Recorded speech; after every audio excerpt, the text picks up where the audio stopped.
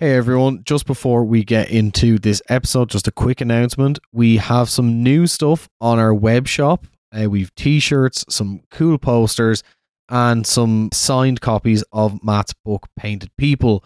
So it's beneaththeskinshop.com and the link is in the description of this episode. Anyway, back to the show.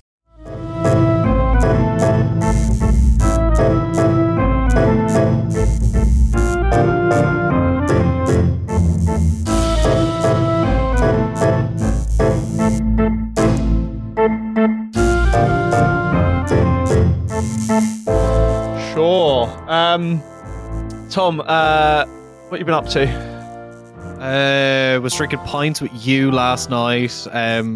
My ceiling is collapsing in my room. Is your life collapsing? Sometimes fucking feels like that, to be honest. But other than that, I'm all good. I'm all good. If you're listening to this as the time it goes out to the public, whatever we haven't sold at Brighton is going to be online. So please buy it. I've spent so much money on fucking t-shirts and books and posters. I go in there, please. I don't like being in debt. But all that aside, I am in a great mood because this is an episode I've been really looking forward to for literally a year nearly. Like, we're kind of 3 months away from this happening a year ago. So I'm so excited. And Matt, do you want to introduce our incredible guest that I have to say kia ora to? Yeah, we're so lucky and happy to have the amazing Te Rangitu with us, who will introduce himself in a second. But I first met or saw Te speaking at the Royal Academy like a long time ago now, and then bumped into him again at the National Maritime Museum. And you know, I do hold a little bit of resentment for him because he used to live in Colchester and then he moved away, left Essex, and it's gone to the sunny wilds of Bristol. But he's a New Zealander born and bred, and yeah, welcome to the show, Te. Hey, kia ora. Kia ora tātou. Ngā mihi nunui kia koutou, kia kōrua. Kua hara mai te kōrero I pāna ki tātou kōrero I roti tēnei rā. Nō reira, tēnā tātou katoa. So, big greetings to you too. Thank you for inviting us on, or me on. So, my name is Te Rangitu Amohau Netana. I hail from the far north reaches of the North Island of Aotearoa of New Zealand. I'm descended from 3 different tribes: Ngāpuhi, Ngāti Wai, and Te Arawa. And yeah, I've been probably residing in UK for about 9 years now. So yeah, that's me. And you told me you came here for love. I did. I know. I got snared. Not for the weather. It was a bit of a tag and release, to be honest. I first tattooed her in New Zealand, and then I let it go, see what happened, and it came back. So I was like, sweet. So it was a bit of a science study. I have to say, everyone listening is in for an incredible episode because Te is the only man or only person in general I've ever seen talk where Matt doesn't say anything for more than 5 minutes. So this is going to be a good one. I guess we should start off just by talking about you for a second, like how you got into tattooing and what your story is. And then, of course, we'd like to talk much more about the heritage and traditions of the practices that you undertake and where they come from and where they are now. But maybe the best place to start is tell us about yourself. Sure. I mean, I was born and bred in a little town called Kaikohekohe in the far north. Came from a pretty staunch kind of Māori family, I guess. We were where we are was probably considered one of the most kind of poorest kind of areas, I guess, where Māori are and things. And the big farming community used to have a lot of things going for it. Of course, government things and stuff like that. They sold kind of our forestry, our railways closed down. There was a whole bunch of things. So there's a lot of joblessness. And we kind of, managed to kind of really, it was through our traditional ways of growing and hunting and just kind of basically getting by and having a lot of family around. We were rich in our own kind of ways, I guess. We had a lot of privilege being Māori, and of course my father and my grandfather and grandmother, they were all native speakers, so we were rich in our language and rich in our kind of culture. Of course, later on we kind of moved to the cities because it was hard to live in the country. And of course, there was work in the cities and stuff. So we all moved kind of thing to the city. My dad got sick. I was probably around about, I guess, when I was 17. Used to walk past the tattoo shop and used to kind of think about things when I was a kid. And my grandparents used to talk about in the conversations, and used to talk about our old tattooing kind of stories and mythologies. And of course, we had at the time, there was a lot of a gang culture, I guess, and that had taken on tattooing. And, to be honest, it was what it was for its time. And I was lucky enough to kind of hassle the hell out of a tattoo shop, totally lied about my age. That's the classic story, right? No matter where you're from in the world, that's always the story. Yeah, so I ended up doing artwork for them to start off with, and then coffees and cleaning up, and eventually, actually, I think they kicked me out because I don't know, someone was going through a bad one. I don't know, but they because I drew for people, kind of custom work, so people would come in and ask for me, so they re-upped me, and I was in there, but I kind of came with a bit of a plan. I'll come back if I can have an apprenticeship. So I scored myself an apprenticeship, not at the legal age, but they didn't know. There wasn't a lot of legal stuff going on in that tattoo shop anyway. So was that with Pakea guys or with Māori guys? That was actually with a guy that was with Parker, but one of the guys, who was that? It was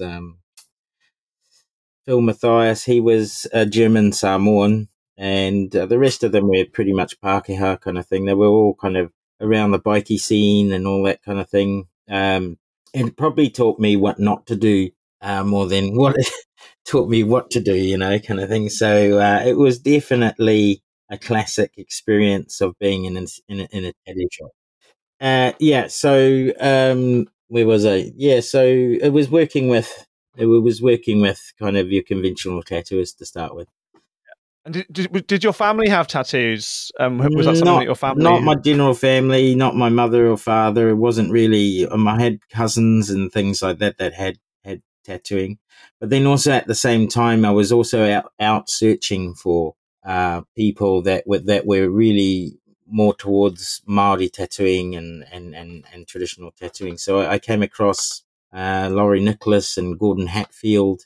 They were carvers from Rotorua, from Whakarewarewa.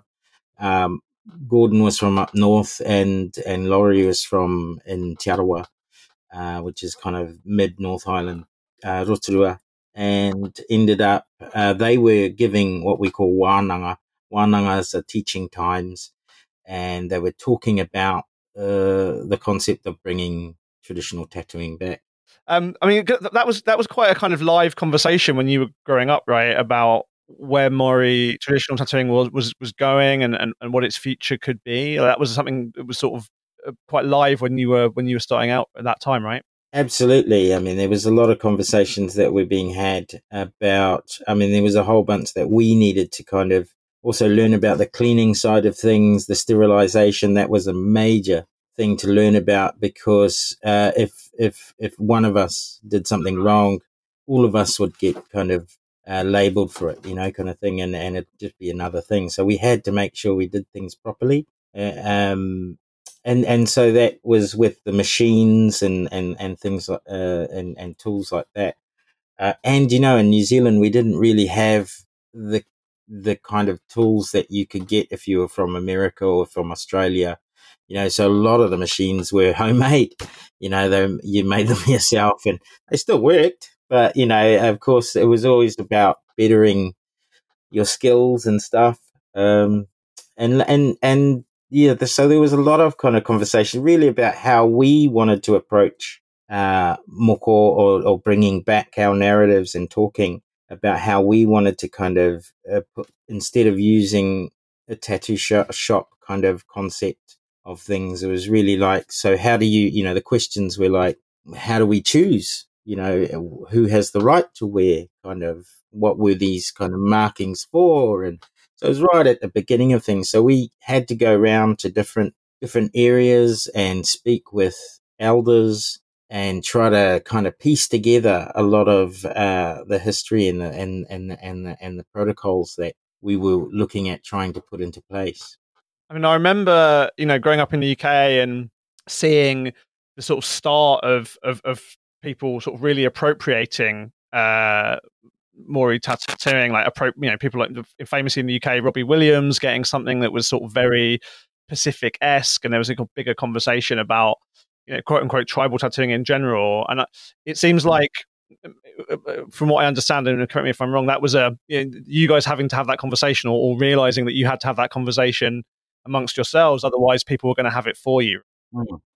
Yeah, so there was definitely discussions of appropriation, and that there were tattooists out there doing things. I remember, I think Alex Binney came over one time with Curly, and they kind of hit a couple of walls. But we kind of, actually, Robbie Williams, I tattooed Robbie Williams, so that was quite interesting, actually, going through. Oh, amazing! That. Oh, good. That's good. That's good to know.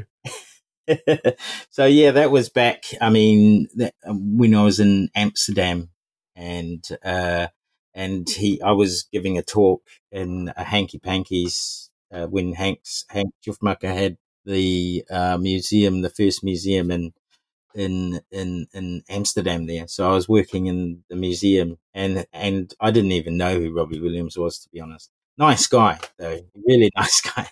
But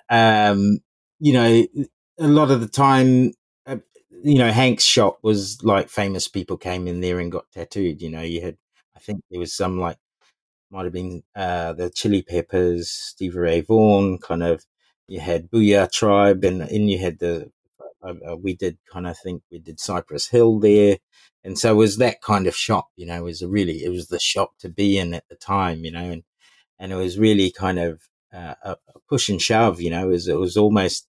You had to fight for your corner kind of thing, And so, and anyway, meeting with Robbie and stuff like that. A lot of people, even going back home, when I returned home after tattooing Robbie Williams, they didn't realize it was tattoo. It was a Māori person that had tattooed them. And I remember being in a kitchen with my cousins, and they were all talking about this Chinese guy that tattooed Robbie Williams. And I'm sitting there going, oh, yeah,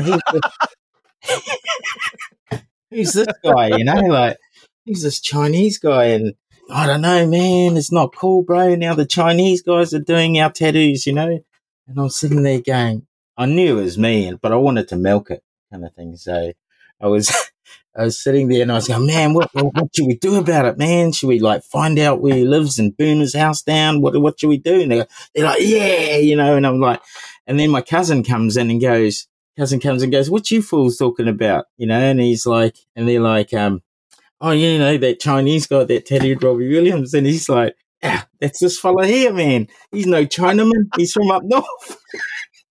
And I was like, damn, bro. I was trying to milk that, And it was like, at the end of the day, I was like, bro, hey, don't follow me home and burn my house down. It's not mine. I actually still living with my mum. So, that's not.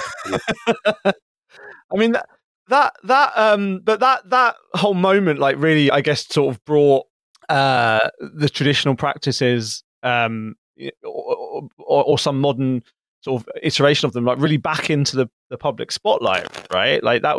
It felt like a real moment of time where all of a sudden, I felt a little bit that there was other, you had Michael Frante from Spearhead and stuff, and then you had kind of Ben Harper, and they were all tattooed by Gordon and different tattooists that I knew, but it just so happened to be Robbie that everybody picked on, and so it was like a lot of people didn't know, and there was a lot of discussion back home. In fact, I think it's in a university paper that annoyingly my sister reminds me that I'd never been to university, but she has to do a paper on her brother. And, but it did pose that question. It did pose that question whether it was all right for non-Māori to wear moko, and so a lot of the time it was great because you were right in the beginning of things and you were starting fires and seeing what was going to come from it. And so I think from all of that testing and without even knowing it, putting those things in the forefront and having those kind of discussions and those debates, they've really molded where Moko is today. So it's been a great thing. I mean, it's good to. I think even in our culture, it's good to challenge, the status quo, and always test those kind of boundaries, see how far we can do it. We've always done that as a people. We've always tested our kind of rules and that's how they evolve. It's not as if, and I think when people think of Māori as a traditional people, well, we're not really kind of thing. And as such, we've evolved so much kind of through time, what we consider traditional was once contemporary. So and I think that's such a perfect point that I think people really forget. I mean, I heard this described once. If you go to a big survey museum, British Museum, or the Caibron in France or whatever, like any of these big surveys, Western culture, European culture gets a timeline, and non-Western, non-European culture gets a place, right? So you've got 1800 to 1900 in Europe, but then you have Asia, right, as a place, and through that colonialist lens, non-Western culture gets to be sort of quote unquote, as you said, timeless, right? Where somehow people forget that, or maybe not forget, but kind of imagine that this is some ancient practice that is kind of folded in aspect. It's got a huge heritage and a timeline and a historical depth, but it also has these, as you said, it has these iterations, it has these developments, it has these changes. Oh yeah, I think people forget that. Yeah, and I suppose as well, for people who may be unfamiliar with Maori Moko, can you maybe talk about that timeline, but also what is its importance to Maori culture, both contemporaneously, right now, and in the past? Okay, so for us, Moko it's developed over a period that there was times where there was bans on there was the Tuhunga Suppression Act, which kind of banned us from practicing any kind of tradition kind of thing, so that it was illegal to practice. And slowly, systematically, in colonization, they tried to kind of cut out language and all sorts of stuff like that. So we kind of in the 90s we started looking at it as a form. If we're bringing our language back, we needed to bring everything back, right? So because it was all linked with each other, and Tāmoko was one of those things that we could use as a medicine, that we could reconnect ourselves back to our original selves and our belief structures and all of that. And it was one of those kind of links that really it captures narrative story about lineage, a whole bunch of things, your connection to your taiao. Your taiao is your environment, right? So it even goes into our environment, our mountains, our rivers, our ancestors that first landed, how long they were there, that whole kind of, even though I guess they say we don't have a written language, but in fact, I believe we probably got 6 ways of writing. So you have kind of carving, weaving, dance. We have different types of expression. It's not phonetically kind of done so much. I mean, it is now, but even that's quite weird. The spellings come from somewhere in France and somewhere else. But anyway, so if you kind of look at, for us, at the beginning of time, if we look at our religious kind of narratives of the god of tattooing, Ruo Moko. So Ruo Moko is the god of earthquake and volcano. And in his name, it says Ru. Ru is when the land rumbles or the earthquake. O is when the volcano erupts and you see the soot in the air. Moko is when the lava flows and scars the earth, right? And so when we're tattooing, it's the same kind of thing. It's the birthing. He's the youngest of one of our 72 gods. And so when you're going through that process of kind of going from one level of understanding to another level of understanding and knowledge wise, we use Moko to kind of talk of that birthing of the person. So when the skin is shaking and then the blood erupts and then we wipe the blood away and we're left with the scar kind of thing. And that those patterns become somewhat like a complementary role. They become a complementary role between the wearer and their ancestry kind of thing. So it's reconnecting the person to things that may have been broken and stuff. So we use that, and you can use that with every human really in this kind of planet really, is to reconnect to who we are. Yeah. And I think it's super interesting, like obviously me knowing like Irish history, Irish people not really having as much written language as the colonizer, but it seems like the modern resurgence of Moko seems not only as this kind of like oral history, anthropological like study and connection to those who have come before, but also feels like a very like distinct decolonial act as well. It's the reclamation of like, this is what was taken from us. And like you said, you 6 different ways of speaking. No, that doesn't matter words written down, but this is the language that you communicate history and ideas and your culture. Yeah, absolutely. And I guess it is that decolonization. It is kind of, making your environment native to you, like making yourself, reintroducing yourself and being more native, And one of the things I'm really interested in is how, well, I get you talked about like yourself, like not even having a lot of information initially to go on because, that period, like prior to even the 1990s, there wasn't, there was the only way you could find out about this really from any credible sources was to talk to people. I mean, we had our friend Maya Cieli Jakobsen, who was also at that Royal Academy event that I met you at. I met her for the first time, and she said the same thing about tattooing in the Arctic with Inuit, because in her culture, tattooing had been really, really eradicated in a way, even more severely than happened in New Zealand. And she's had to kind of rediscover all this stuff. So I mean, what was it like for you as a kid who was getting into tattooing and realizing that you wanted and needed to know more about where these practices came from? Like, how did you go about finding out? Was it just asking the right questions? Yeah, that is knowing how to ask the questions. There is a kind of protocol and a way of speaking to your ancestors. You just don't go walking up to them and go, "Hey, what about this?" There is actually, you'll just possibly get, ignored.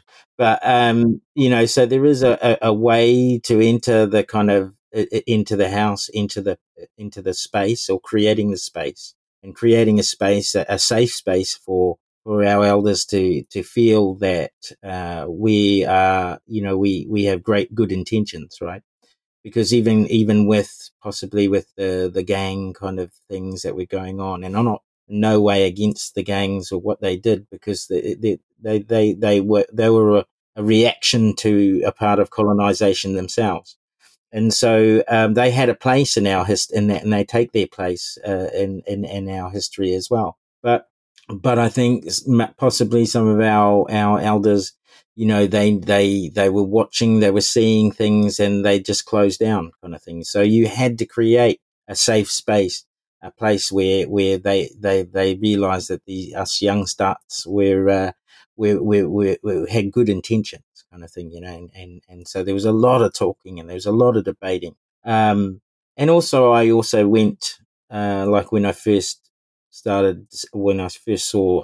Uhi or Ao work, was Samoan tattooist Paulo Suluape, and then we became good friends. That gave me a kind of opportunity to go to Samoa and see it in unbroken kind of tradition, and see how that worked there, and then from there to Hawaii, working with Keone Nunes, and being able to sit with him and eventually being taught by him.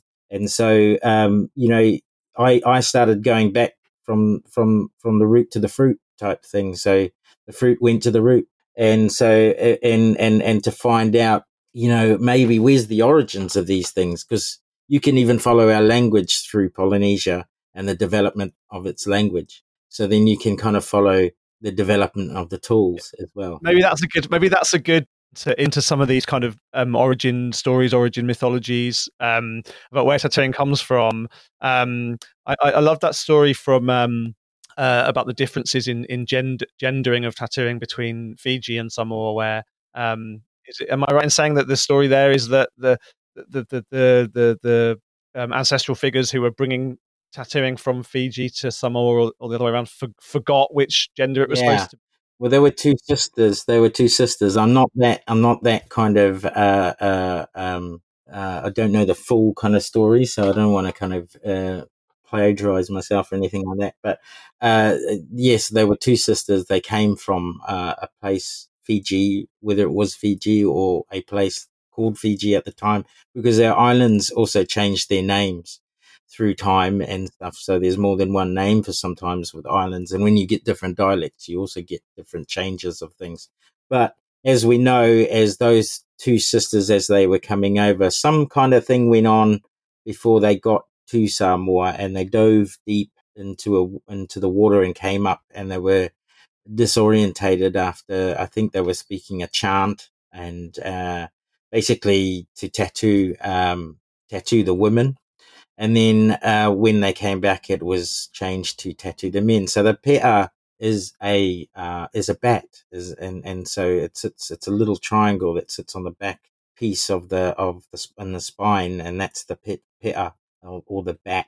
And like, well, the bat that they're talking about is the female bat, right? So it holds the bat babies holds in the middle, and they don't kind of put that baby down at all. They always carry that baby, and that baby represents their responsibility or their people. And so when the matai or chiefs have the honor to wear those things, that represents they carry their people with them. So, and it's very kind of similar to us as well. I mean, but, so you start to hear those little narratives and those things, and you're like, wow, this is cool, right? I was young and just learning so much from different Polynesian groups and stuff. So it was good. So I suppose kind of a question I want to ask about like the modern role of Moko and community. Can you talk maybe a little bit about, at the moment, there's obviously a lot of around the world people being more interested in traditional cultural arts. What is the feeling at the moment? Are more young people getting their Moko done, or is it something that has kind of had a peak in couple of years ago and is now at a steady line, or is it increasing? Oh, it's absolutely increasing. We have more and more young people wearing mataora, wearing their traditional face, their kauai, the chin tattoo. We have, it's a huge resurgence back home. Also, it kind of marries and does well with the political scene as well, because we're doing so well as a people. I mean, of course, now we have a national government that's not so great, but the thing is, yeah, the thing is, and it's happening all over the world, isn't it? So, but the thing is, our people are strong. Our people are really in our languages, in our schools, in our TV, our radio. We're there. We've got a good presence. Of course, we're also marrying with New Zealanders and making beautiful children, and we're all speaking our language. It's a wonderful place to be. Of course, we've got negativity, people that I don't know why, I don't really bother with it either, kind of thing. But at the moment, Moko is so strong. It's really empowering our people, and to move back and to try to look at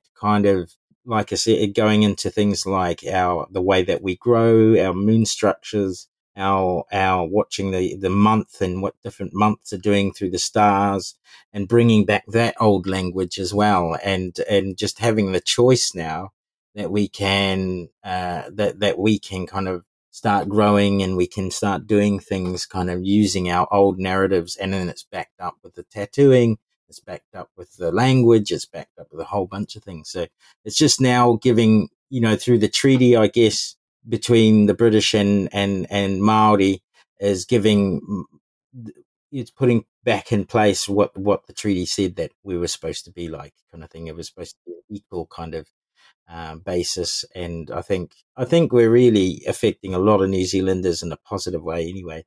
And we make a lot of money for New Zealand as well, so no one comes to see the sheep, mate. So it's like, hey, and listen, you make incredible rugby players. That's all I'm gonna say. well, we've got the islands as well, so we're lucky to have Fiji and Samoa and all that as well. So we can't put it down to kind of just New Zealanders. I think we. But I think I want to ask, and maybe this is a bit more of a difficult question. A lot of people talk about obviously the appropriateness of non-Maori people wearing, Maori tattoos and Moko, and I've seen some people suggest of the kind of the development of this new style that is, can be worn by the whiteys and other people that isn't necessarily Moko, but it's it's always been all right for non-Māori to wear moko, certain moko, mainly on the body, not so much the face. Sometimes not so much the legs, if they're lucky and they have friends, and they can be whāngaid into a family, they could be given kind of the legs. But it does take, the common understanding is, if you're not Māori, you shouldn't be doing moko. But you, as a Māori, you can tattoo non-Māori. Only because that, unless that person is fluent in the language and the culture, he's not going to be able to kind of guide you in the right way. And that's something that I wanted to kind of dig into as well, is that the importance of Moko to the Maori people isn't just it being a visual practice of tattooing, it is the community aspect of it as well. I was wondering, could you talk to me right now, say you, before we were recording, you're speaking about going back to New Zealand and you'll be tattooing family members. What is the role of Moko in the community and that process that makes it what it is? Right. I guess, there's, an example of some of the things I do back home, there's a little bit more structure to it. There's a situation where I had triplet boys. They're amazing. Their mother's in the government at the moment. But anyways, the process first starts within the family, I guess. And it's all different for everybody. But this particular family chose to do it this way. And so they wanted to show respect to their parents. And so they had a formal meeting where the sons cooked for the parents and showed that they were ready to become, adults and take on a little bit more responsibility, to show that kind of changing of the guard as well, to show their parents that, this is how we want to kind of, and they presented their case. And then it took the parents to then get in contact with me.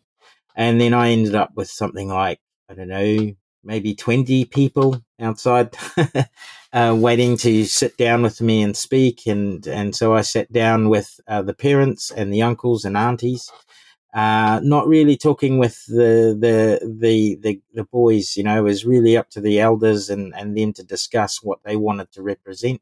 So they told me the story, and then we together as a family chose the patterns. So taking into consideration their tribal ties, and basically putting these protocols into kind of process kind of thing. Not every family does this. This is an old way of doing it, and this was a way that this family wanted to approach it.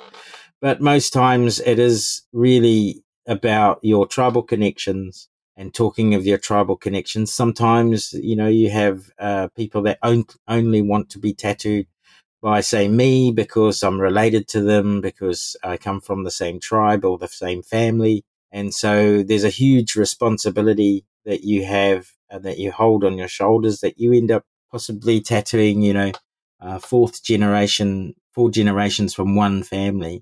So you're dealing with grandchildren, so, and so you've tattooed grandparents, and that's a huge kind of not only responsibility but an honor to even do.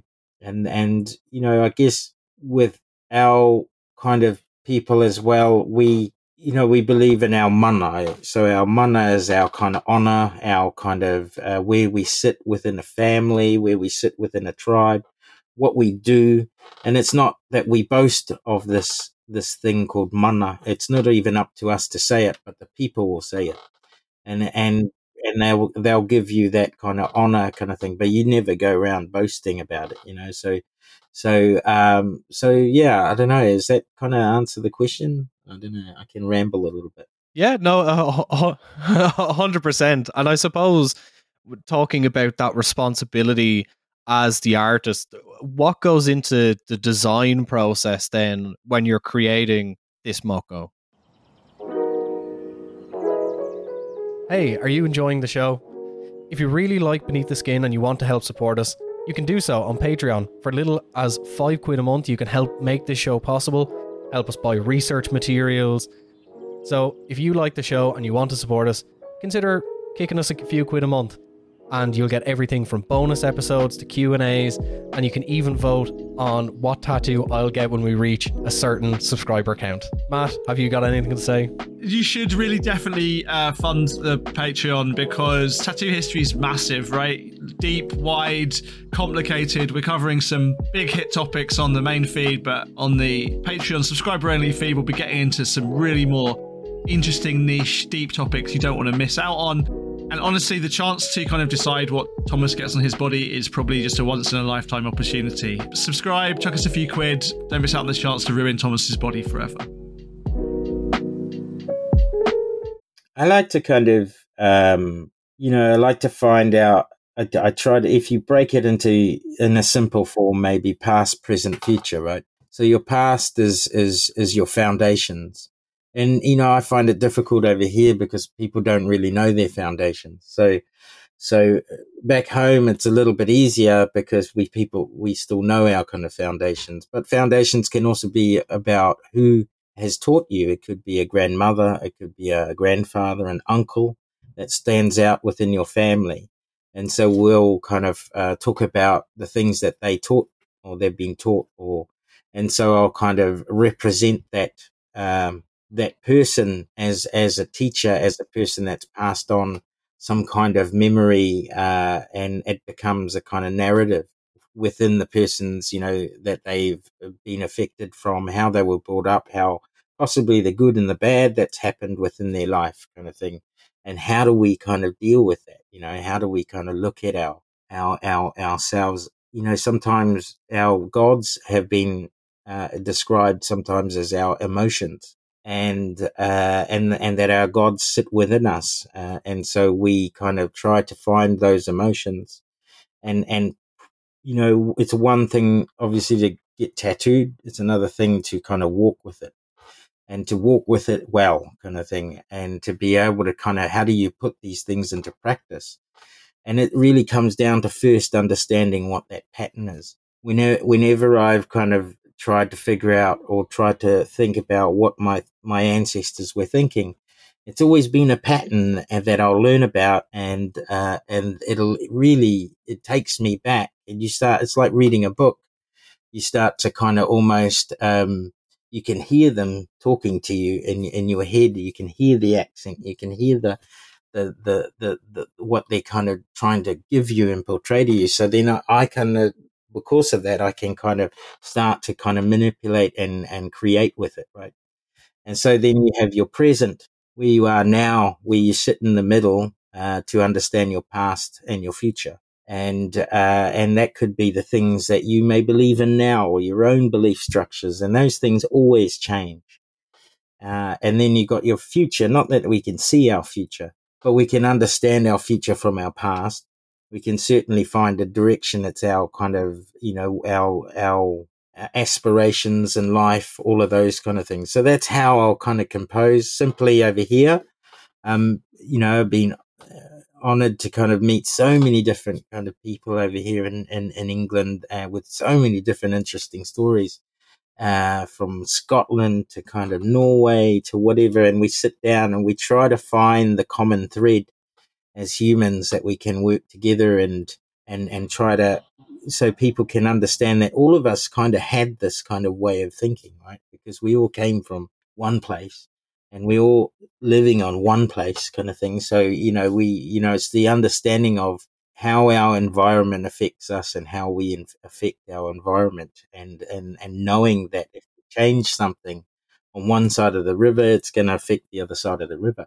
So it really does matter that we humans, we're connected in so many different ways.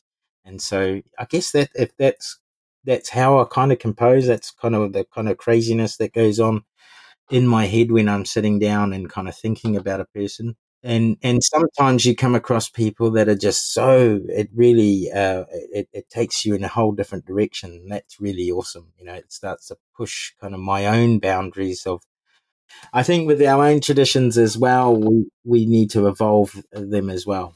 But anyway, yeah. Mm-hmm.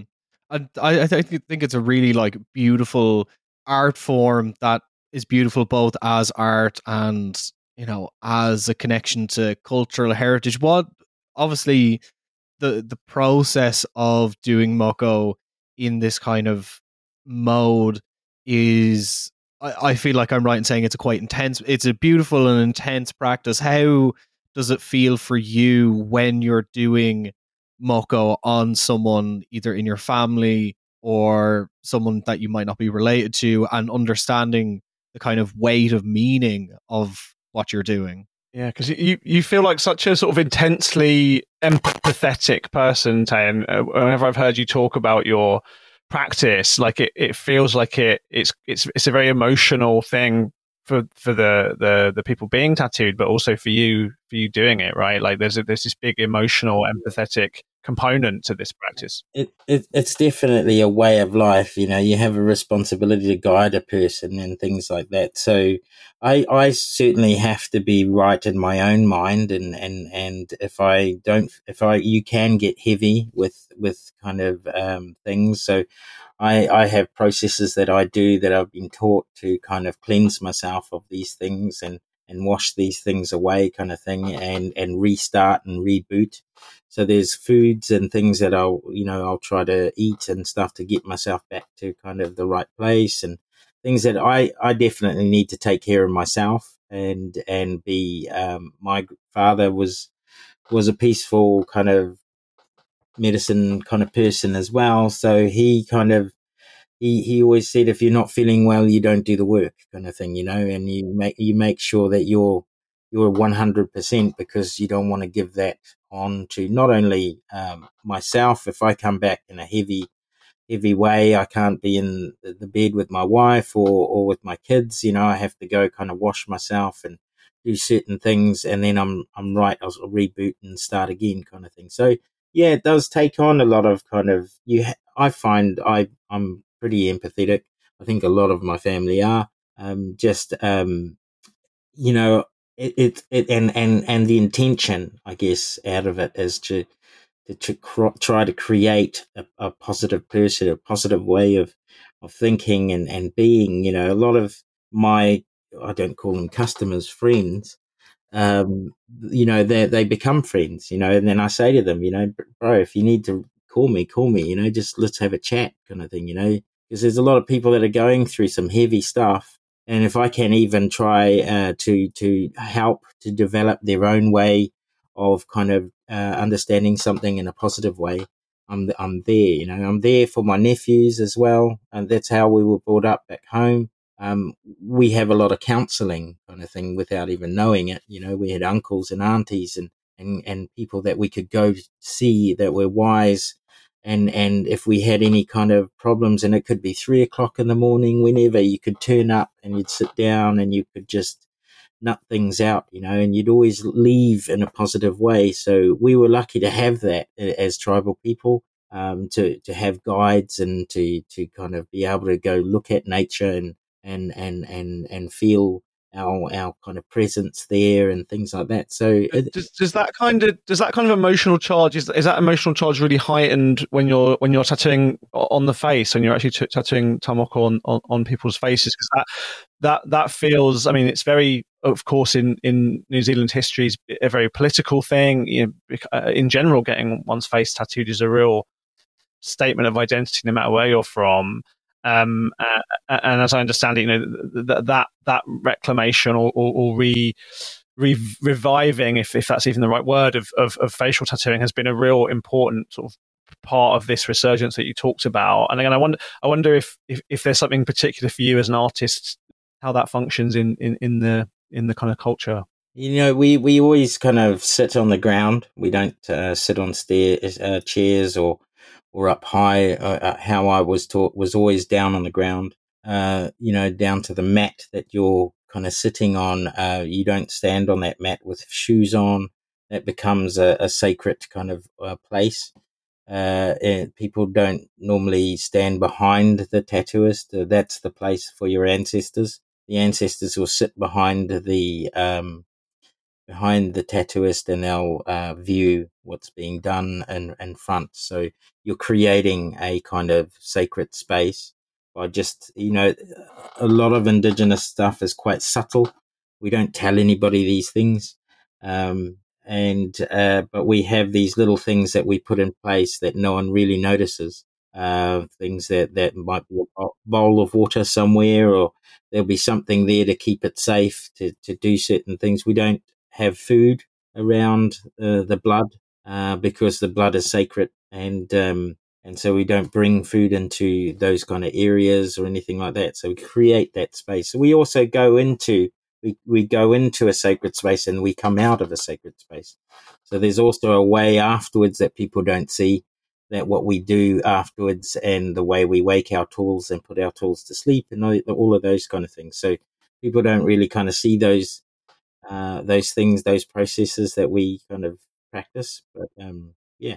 And that's as it should be, I guess. I mean, did you talk about tools? You said you learned to use ui from in Samoa, right? Like in Hawaii. Was that in Hawaii? Yeah.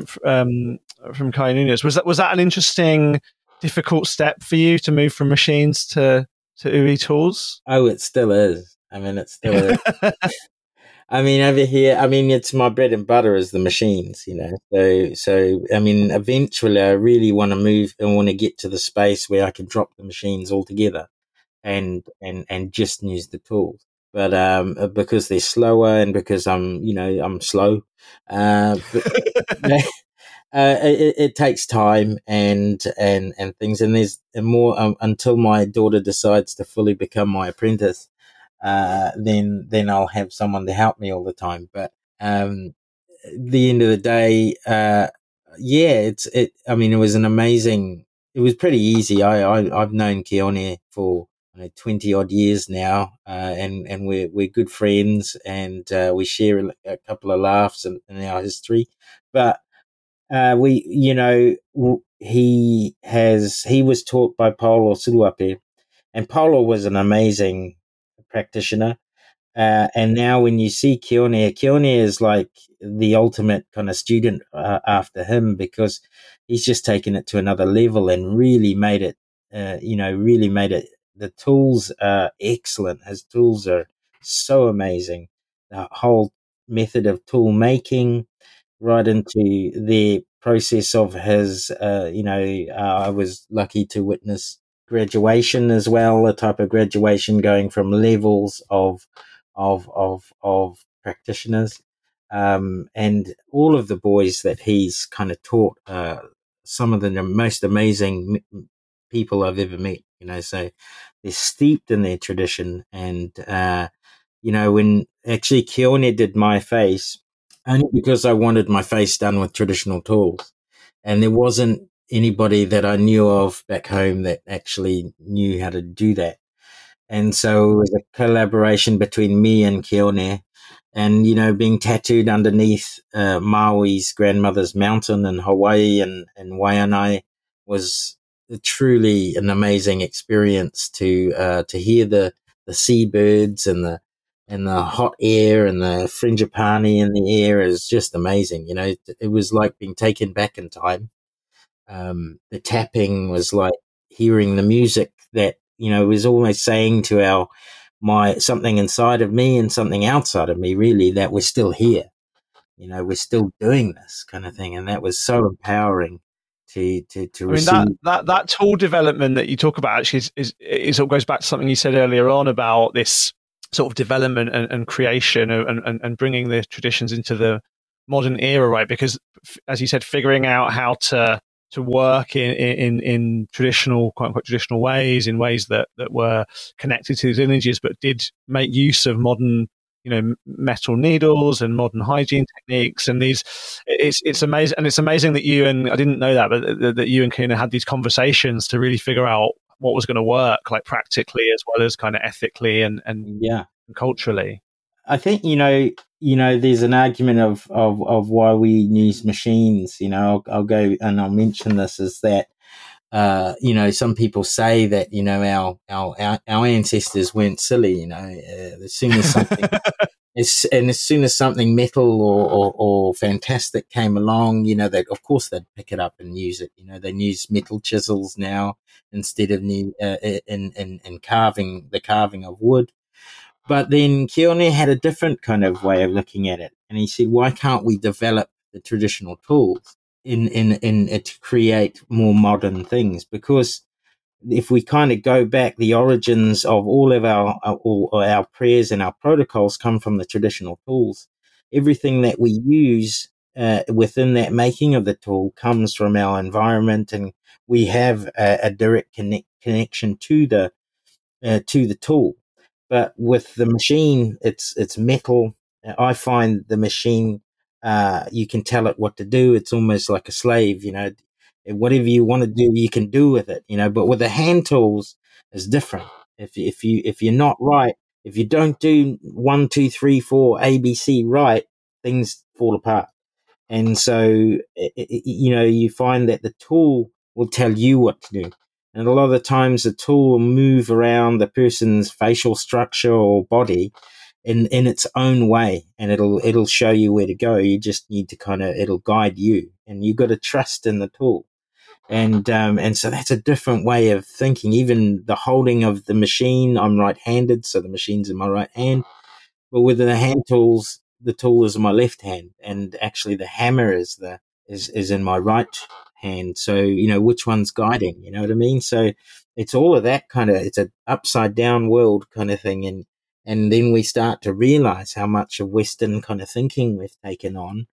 That if we really want to get back to the origin, and then start to develop, what if we were allowed to develop these things, where could it go, you know? And so we had these amazing debates and conversations about this kind of thing.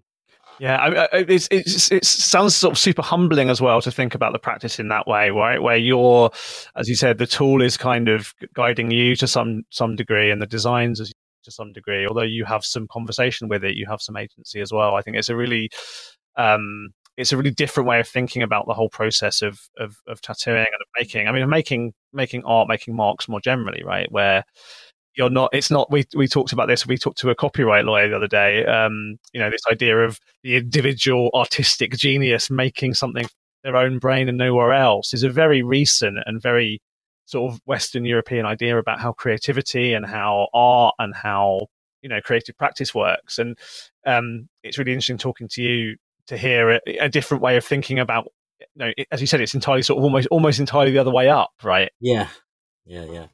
I mean, it's definitely, I mean, with copyright or IP kind of stuff with our things is like, I mean, I do contracts outside of that with Hermes and with different, and you really have to I don't own these patterns. These patterns come from the tribe, so I can't sell those. You know, I don't have a right to sell those. So, well, I was going to say, I remember speaking to Maya about, because I was trying to make sense, and I was reading a lot of kind of 19th century stuff about Inuit tattooing, and it didn't really make any sense, you know.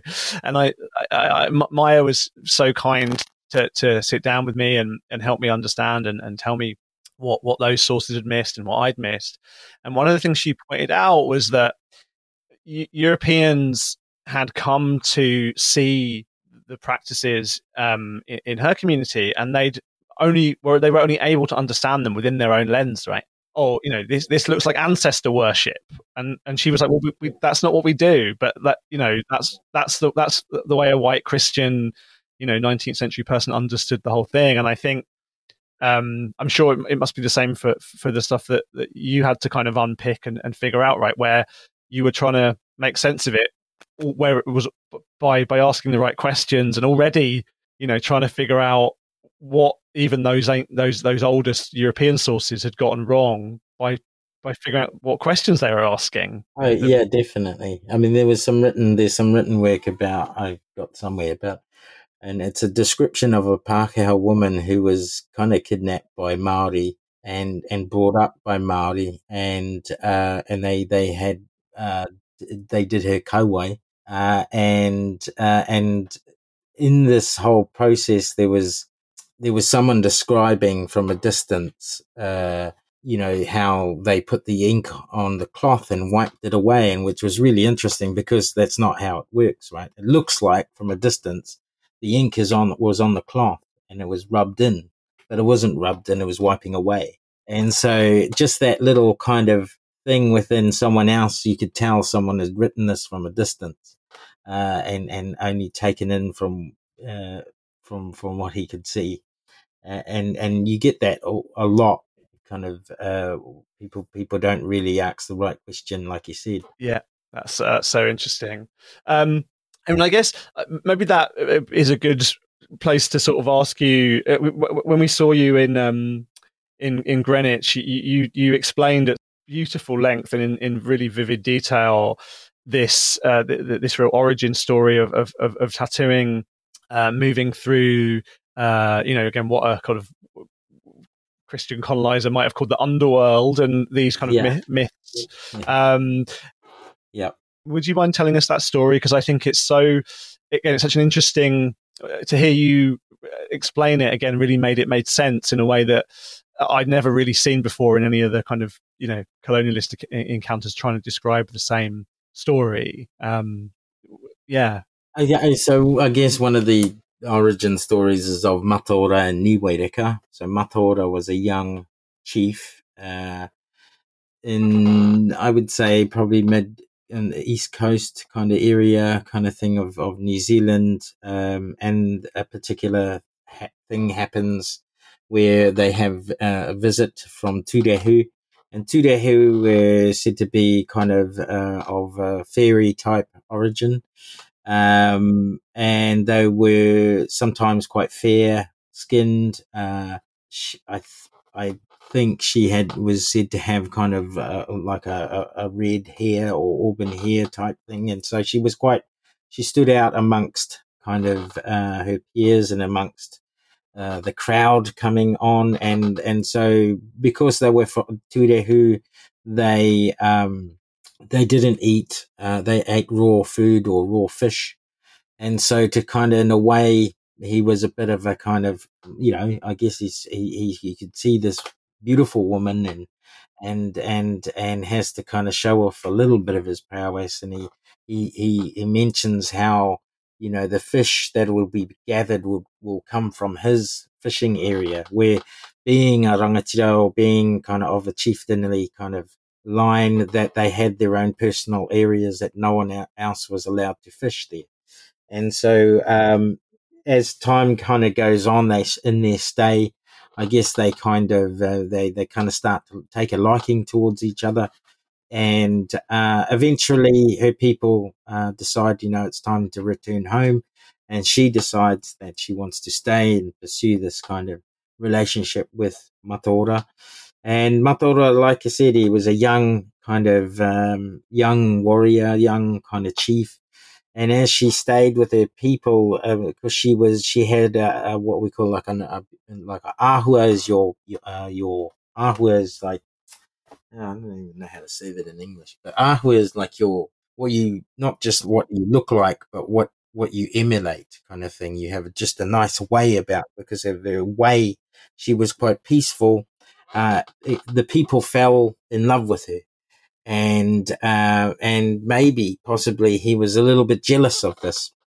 Of course, she also catches his brother's eye, and there's an argument that's ensues between him and his brother, and then of course it goes towards Niue Reka, and the argument gets raised, and he eventually strikes her, and from that she is also kind of a rangatira or high status, and she doesn't have to stand for that, so she decides to leave.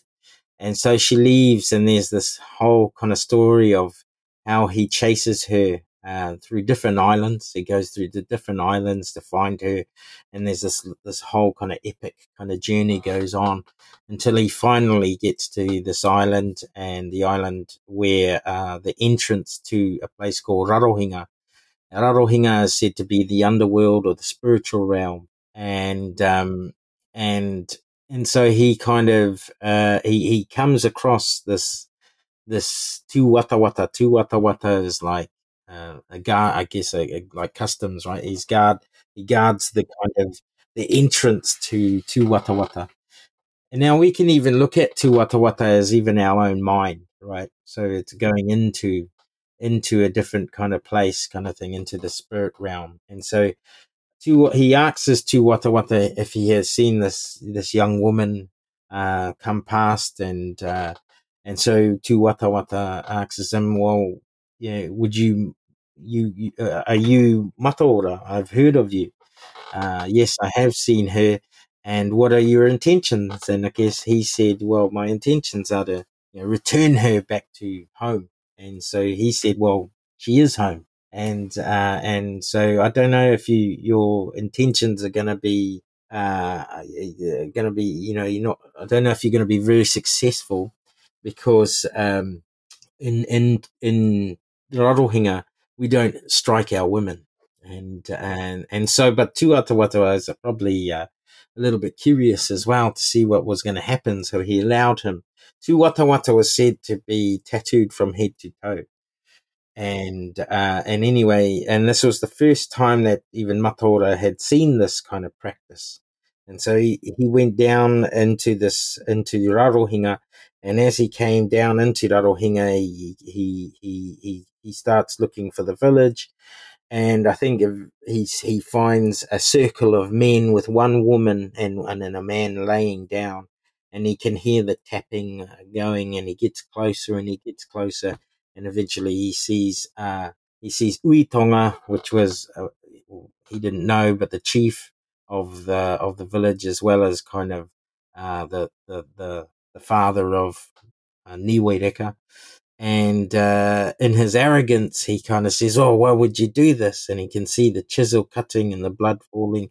Why would you do such a thing, And so, I've missed out a piece. But before he goes there, he realizes no one will speak to him because he's not tattooed, he's not marked, and so he remembers the markings on Tu Watawata's face, and he takes the charcoal and he paints this on his face. So that's hence why he can talk to them. So he's taught, why would you do this? And so Uitonga kind of turns to him and smudges his face and says, well, unlike you, we don't paint our kind of our moko on, we ink it, kind of thing, and kind of embarrasses him.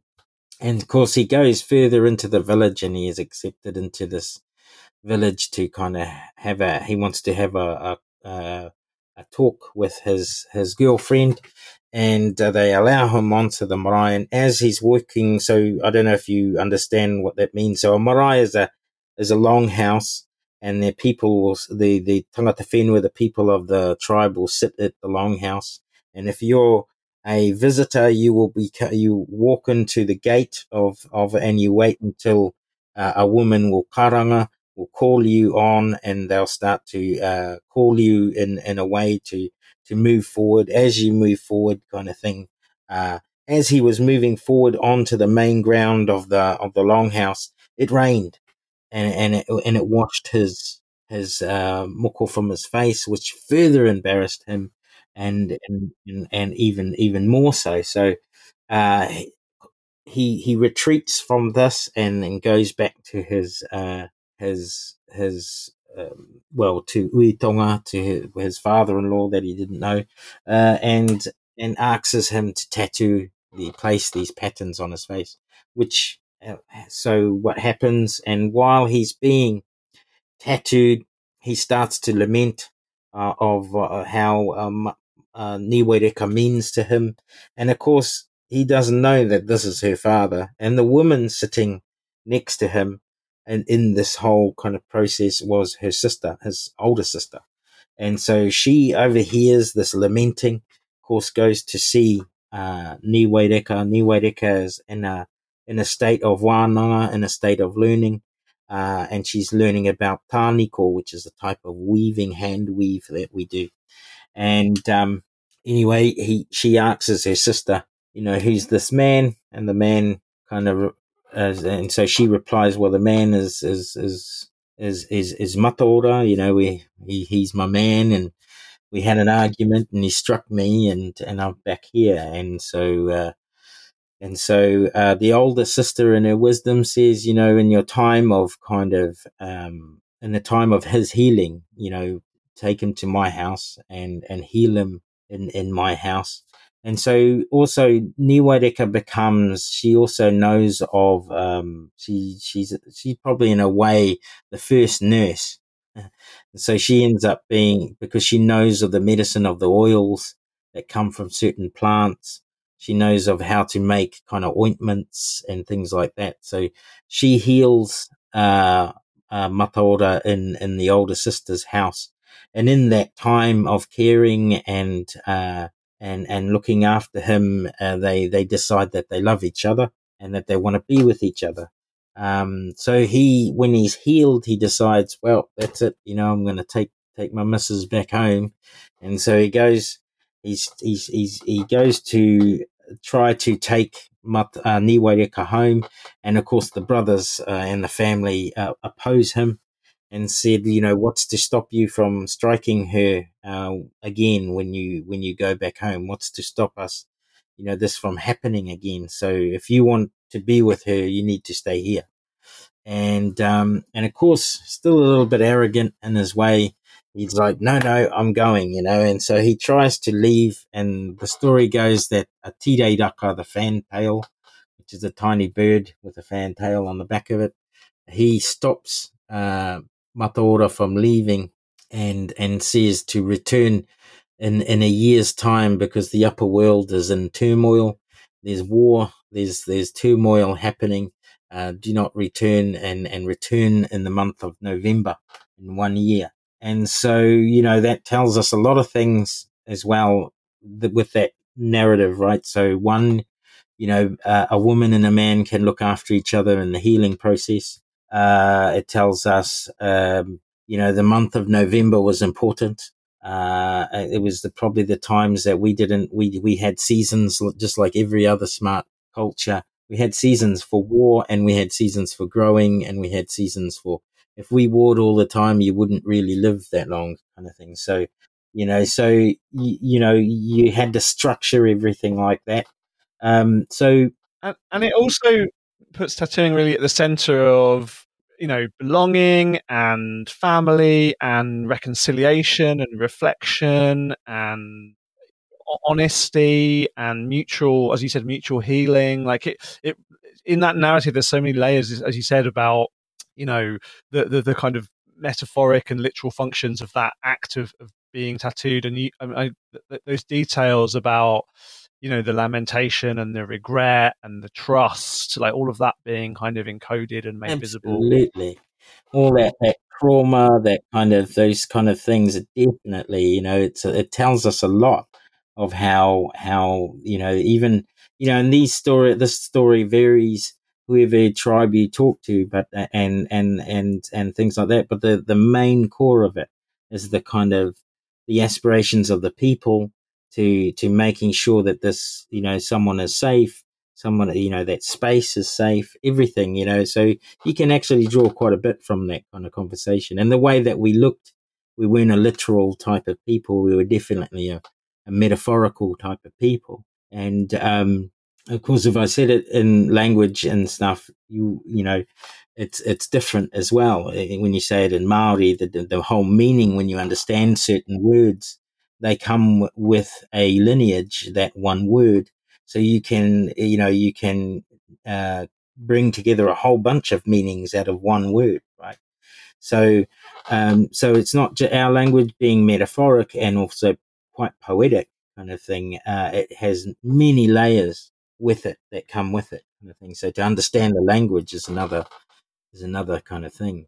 And I think, I mean, the that also helps, I think, really to bring it back to the present day. Like, it really shows why or how tattooing has been such an important part of, as you said, this amazing kind of cultural resurgence of Maori communities in the last couple of decades, because the tattooing is one of the practices of many which, right, seems to have allowed Maori people in New Zealand and to actually, yeah, like, I mean, literally become visible again in a really particular way, right? And I mean, what's the current status? Are there lots of people doing Moko still? Are there still elders who are a bit kind of, suspicious of it? I mean, I think our elders are 100% in support. And no, I think, to be honest, it's going from strength to strength. And it's just so amazing to see. We have people, back home that are now, it's quite, we wanted in the beginning, I remember talking about, we needed to make this a common thing.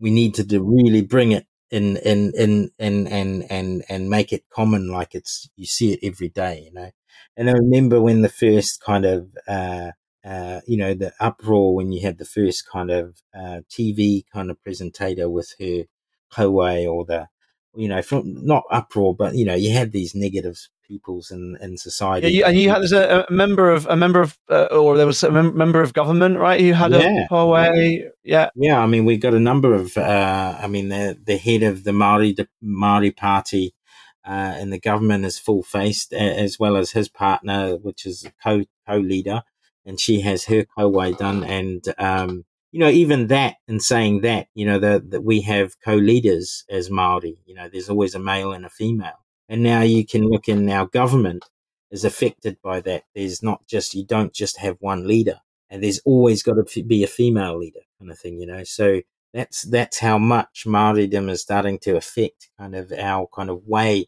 our individual way as a country, to try to kind of bring in more of our native way of being, because it actually, even though we were great warriors, we were great debaters, and we're great at keeping the peace. And we realized that being on an island, you're not going to really live long or last long if you start warring each other. So, we were orators, and I mean, when you look at the kind of artworks or practices that came out of it, people like that, they had a lot of time on their hands to do this, so they had a lot of time to make and build and create, so it wasn't like a 24-hour kind of job or anything like that. We had time to really make fine work and things like that. So, wouldn't that be an amazing place to get back to? Like, you didn't have to work for survival kind of thing. So, yeah. Oh, yeah. I mean, I think, as you said, we've all got a lot to learn. As you were saying, seasons for taking time off of warring. I think,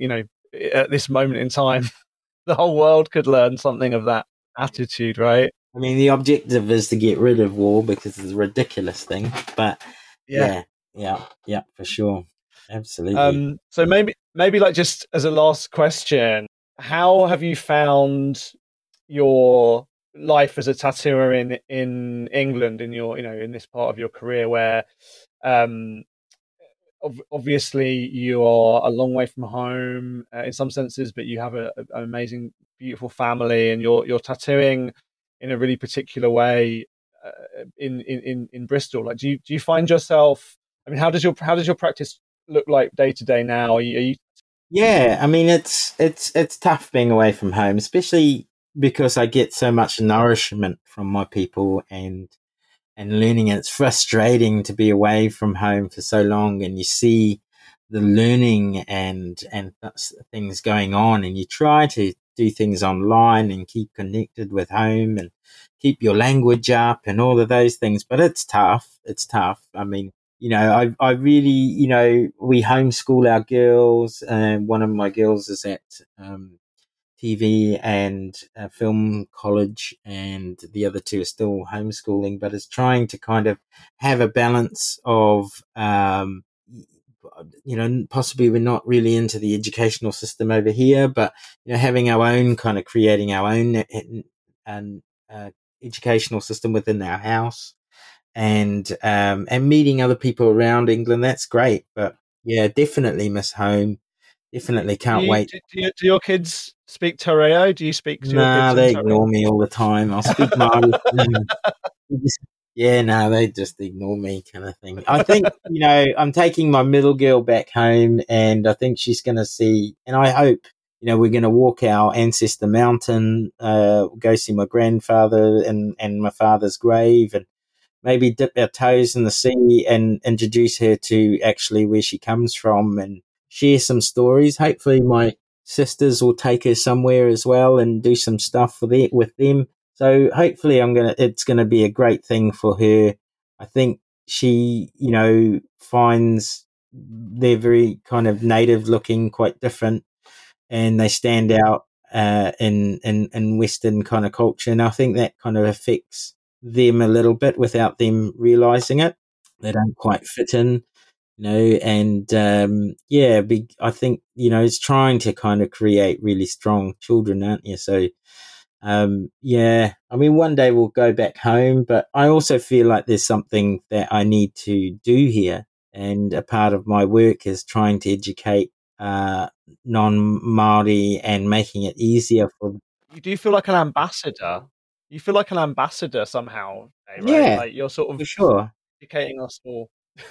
For sure, because a lot of people have, they don't know about Maori or Pacific Island kind of thing. So, there's a lot of things that are online that just aren't real. It's just all fake stuff. But I mean, it's nothing like I would love to see more Maori art and practices here. I think we've got some amazing artists in New Zealand, whether it be painting, clay, or whatever, we've got some amazing artists, and it's like they had the Te Māori exhibition in the 80s, and then they just recently had the kind of Oceania kind of exhibition and stuff. But that's just it's not even a drop in the sea, to be honest. It's there's so much that I would love to see more artists from Polynesia and from New Zealand to come to England and show people what we can do, and I think we could help a lot of people as well, and try to find, I'd like to get to that space where, we've been promised that there's this sacred, well, there's going to be this table that we're all going to join and we'll be all equals, and we start to realize, after a few centuries that we're like, what, there's no table. I don't think there's a table. We're here, but no one else is, and you're like, what's going on, kind of thing, So, we've been working very alongside with First Nations of Canada and America, the Aboriginal from Australia, and our people are really coming together as Indigenous peoples. But, we also want the nations of Europe to be able to, and I'm sure there's a lot of people out there want to kind of learn a little bit more and find that place. Sometimes possibly they're not ready for it,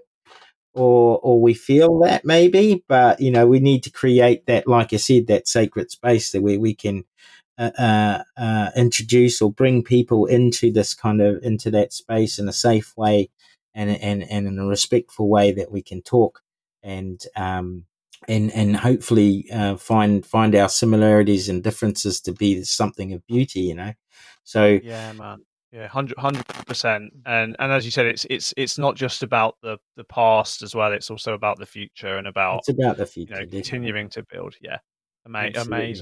amazing. Wicked.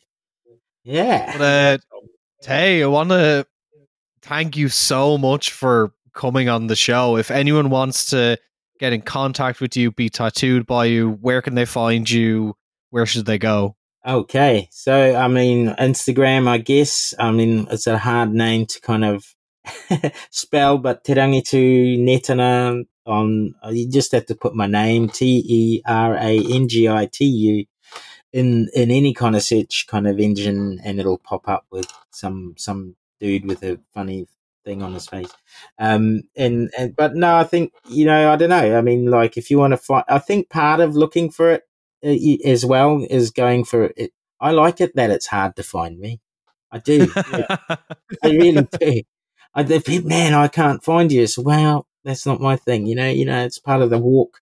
You got to find me. So, but yeah, so online you can find me, and yeah. But yeah, listen, thanks so much for coming on the show. It's been such an incredible conversation, and also, as always, want to thank all of the listeners and the supporters, specifically our patrons. If you enjoyed this episode, we do have a Patreon where you can hear an episode like this weeks in advance, and you also can support the show. And at the 10 quid tier and above, you get a shout out. £15 gets you a book. But without further ado, I want to thank Stephen McCann, Roy Hoxem, Morpheus Ravenna, Chris Block, Charlie Lightning, Bob of Extra, Shit Jesus, Reed Forden, Lupe Calderon, Garnica, Kirsten Wright, Kathleen Burkhardt, James Schick, and Dylan. We're now getting to the point where I have to take a breath in the middle of that. But as always, you can find us on Instagram, Beneath Skin Pod. By the time this goes out publicly, episodes will also be on YouTube, so you can share them with your friends. But as always, I have been Tom. I have been Matt. Thank you as well for just putting up with. We've all had like audio issues, and I've had issues with my microphone and things. But, it's always difficult having conversations over these platforms. But it's just been as always such a pleasure, and I always learn something from you, Tay. And you're I love you very deeply, even though we've only met a few times. So. Oh, it's so nice to be in, finally kind of get me down and we have a chat and stuff. It's such a joy to talk to you, and I hope I'll see you in person soon. Yeah, for sure. You guys look after yourself. Have a good Brighton tattoo show and stuff, and yeah, nice. Cool. Thanks, man. Safe travels as well. Yeah, thank you. It's bye-bye from me. Bye. Bye.